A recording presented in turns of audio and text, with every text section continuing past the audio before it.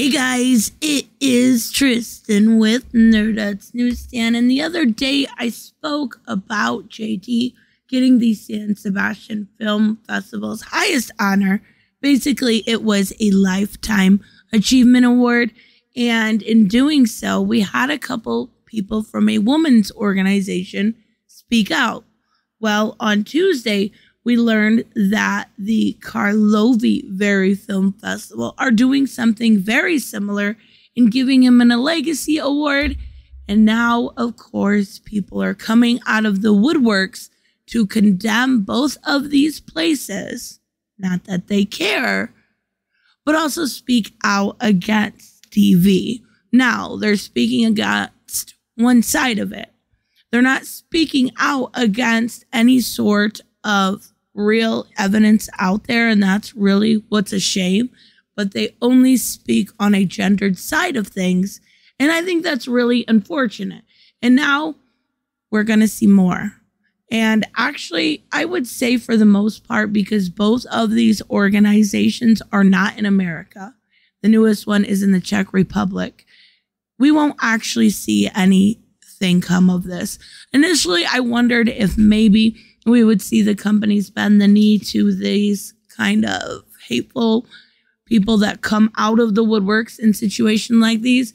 But because neither of them are based within the United States, I actually have kind of quite a bit of faith in this, that it's going to stick. So let's take a look at the article. Now, there is not much going around with the case, but I think this is going to be an uphill battle in his life. It's always going to be, oh, they hired him and he lost in the UK. Oh, they hired him. Remember that trial in the UK? And I don't know as of right now what can be done for public relations or anything to get around it. And I don't even think that journey really begins until after the case in the United States. You can't start the journey before the previous one is over, right? So we are taking a look at this article. This is from the BBC, and we have, of course, he lost his libel case last year, and he is being vetted at the Karlovy Vary Film Festival later this month. Now, the U.S. actor and director is also due to receive the San Sebastian Film Festival's Dynasta Award in September. Again, basically, it's a lifetime achievement type award. And I know a lot of it has to do with the roles he's taken. They're always the underdog. He always plays them to a T. And I think that has a lot to do with it. So it says the Women's Aid Federation said that this was disrespectful to abuse survivors. Now, I don't see how, when nothing has been proven. What's been proven is that the media in the UK can call him whatever they want. There's no responsibility or, issues with that, with the words that you speak. There's no responsibility over there, and it's relatively progressive anyways, but there should be. There absolutely should be. And I think it would have, maybe everyone talks about the misinformation going around. Everyone talks about people are able to say and do what they want, of course, because we have freedoms. But if you want to talk about misinformation, and if you want to make someone responsible for their words, then start doing it and actually showing that through cases like that. But of course not. So Solace Women's Aid, another charity, was the one of its members' organizations said such awards were misleading and insulting. And that is actually, I believe, the one we talked about last time. So as far as the San Sebastian Film Festival, it hailed Depp as one of the contemporary cinema's most talented and versatile actors, with a reputation for playing almost always misfits. And I completely agree. So on Tuesday, we saw the Karlovy Vary Film Festival in the Czech Republic said it's going to pay his own tribute to his extensive career and lasting legacy. It described him as a multifaceted artist, an icon of contemporary cinema, and was thrilled to honor him in that festival, which runs from August 20th to the 28th. The other one is not until September. Now, of course, if you're listening at this point, you know the whole situation around AH and JD. But we have Sophie Francis Canfield coming out, and she is the campaign and policy manager at the Women's Aid. And she said, when a perpetrator is celebrated, allowing them to continue to garner success and public approval suggests that abuse is acceptable and does not matter. I feel like that was directly something that could be applied to AH still working at Warner Brothers, still being Mira, still continuing. That could be directly applied to that.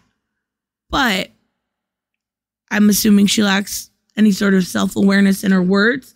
Survivors must be believed and supported. There's a whole bunch of issues with that statement. There is a whole bunch of issues with that statement. I am absolutely 100% against victim blaming. I think a lot of that is done, and I think it's unfortunate. And the reason a lot of that is done is because victims of nothing come out. Fake victims for attention come out, and we just must believe them. Okay, there's a lot. That could be a whole video in itself. It is crucial that survivors know that their experiences will be taken seriously and that the abuse will not be tolerated by anyone. I agree with that statement. I absolutely agree with that statement. Anybody that is a true victim. But I'm just not going to believe every Tom, Dick, and Harry or Sue, Karen, and Carrie that actually comes out and says it. You have to have at least some sort of reason for me to believe you, whether it is circumstantial evidence, whether it is something, besides just saying you are. You get what I'm saying? In the response for the Spanish announcement, Solstice, Public Affairs Manager Aaron Mansell said, when perpetrators of domestic abuse are lauded for their professional achievements in spite of evidence. What?